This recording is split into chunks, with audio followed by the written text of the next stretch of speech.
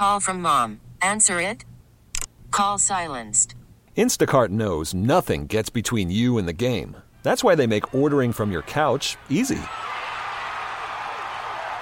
Stock up today and get all your groceries for the week delivered in as fast as 30 minutes without missing a minute of the game. You have 47 new voicemails. Download the app to get free delivery on your first 3 orders while supplies last. Minimum $10 per order. Additional terms apply. This is Med Talk presented by HCA Midwest Health. I'm Jamie Monticelli with Dr. Ann Koberman, surgical breast oncologist. And today we're talking about the importance of breast health and mammograms 101. Thanks a lot for being here. Thank you for having me. So Dr. Koberman, as I looked up more about breast health, the statistics were overwhelming. So tell me, is it true that 1 in 8 women will have breast cancer in their lifetime? And if you think about your tribe, that means that someone you know and love is likely to have a chance of being diagnosed at some point. That is true. Frequently in my clinic, people will come and say, but nobody in my family has breast cancer. And unfortunately, that's not the only risk factor. And we will see patients that have no identifiable risk factors that are diagnosed with breast cancer.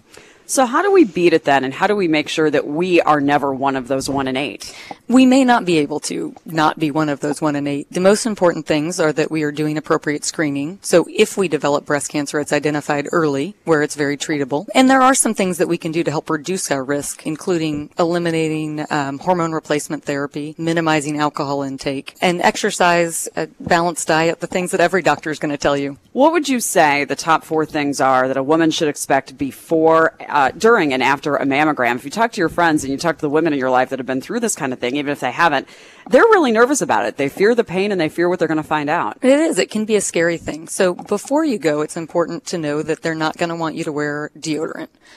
Some of the parts of the deodorant can show up on the mammogram and make it look like calcifications. And so they're going to want you not to do that. Now, if you forget, most mammogram places will have wipes and things that you can clean yourself off.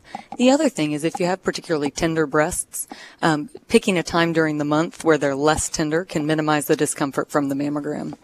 When you go, make sure that you're going to an accredited center and that has radiologists that are accredited to evaluate your mammogram, so you're going to get the most up-to-date exam. And then afterwards, you should expect to get a letter from the imaging center that tells you that everything looks okay, that more imaging is needed, or what other steps should come next. So we know a mammogram is important, but when do we know the right time that it is for one? So if you don't have a family history of breast cancer, the current recommendations are that you start at age 40 and continue mammograms once a year thereafter. Some patients, we will start with mammograms earlier if they have a family history of early onset breast cancer, and that's something you should talk to your doctor about. If the listener is not in that age range, what else can they do? Would it be important to better understand a breast self-exam? Absolutely. Breast awareness is an important part of breast health. Everybody has some lumps and bumps, so it's kind of important to know what yours are so that if something changes over time, you're able to tell that it's different.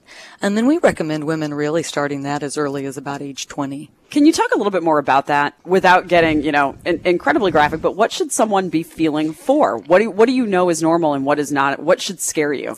The great thing is if you go and have an annual exam and your physician just performed an exam on you, that's a great time to examine your breasts to get used to what your normal is. The other thing is looking at the breast skin, making sure there aren't changes, making sure that there isn't dimpling or redness, looking for kind of prominent veins, looking for retraction of your nipple, and then also feeling kind of firm areas, densities, changes that way. It sounds like it's a pretty exciting time to be a physician dedicated to saving women's lives. Can we talk about some of the new developments and breakthroughs that are happening in women's health? Absolutely. There's a lot happening in breast care to help with screening and treatment options. One of the big things from a surgical standpoint is the development of hidden scar technology. So breast cancer treatment can be very traumatic. And one of the things that we can do with that is place incisions in more cosmetically appealing locations, so there's not as much trauma from surgical scarring. Another great thing with treatment is a recent study came out that indicated that we don't need to treat quite as many women with chemotherapy, and they can still have safe outcomes and low risk of recurrence. So that's been very exciting. If I can for a second, can we go back to some of the risk factors? And for those that have a history of breast health in their family, there are a couple things in particular. Talk to me more about what they should be looking for and how early to get started. I don't know that there is a history of breast cancer in my family. Sure. But if someone did, how should things be different for them? So the things that you want to know about your family history are what relatives were affected. So closer relatives, parents, children, siblings are going to have a greater effect on you than second cousin, more peripheral relatives. The other thing that's important to take into account is the age that they were diagnosed. So somebody that was diagnosed at age 40 is much more impactful on your risk than somebody that was diagnosed at age 80. And then you want to take into account the volume of patients in your family. How many people had breast cancer? Did anyone have ovarian cancer? And all of those things kind of come together to help us define what your individual risk is. Is any research being done to reduce what people tell me is I don't have a better word for it than smushing. The smushing. But the incredible discomfort that people seem to talk about in the actual process of the mammogram. Is anything being talked about with making that less horrifying to people? You know, there is some advancement in that area. And one of the things that we do that helps is the 3D mammography, and some people refer to that as tomosynthesis. And you still have to have some smushing, so that doesn't totally go away. But pancaking, right, we'll call that. Right. They are able to make a 3D reconstruction of your breast when the radiologist is looking at it. And so that helps them look through the breast tissue a little bit easier, where they don't have to squash it quite as much to be able to see through it. Is there anything else that people should know that you want people to know about breast health? I think the most important thing is speak with your doctor, know your risk factors, know when it's important for you to start screening, and then making sure you follow through with self-exam, mammography, and clinical breast exam. Thanks to Dr. Ann Koberman for joining us. This has been Med Talk presented by HCA Midwest Health. I'm Jamie Monticelli. Now, with the MLB app, you can get baseball your way. Pick your favorite team, your favorite players, and get customized highlights, stories, and breaking news right on your home feed. Follow the action with Game Day, where 3D replays add another dimension. Plus, notifications can keep you connected to every pitch, every hit, every game. The MLB app.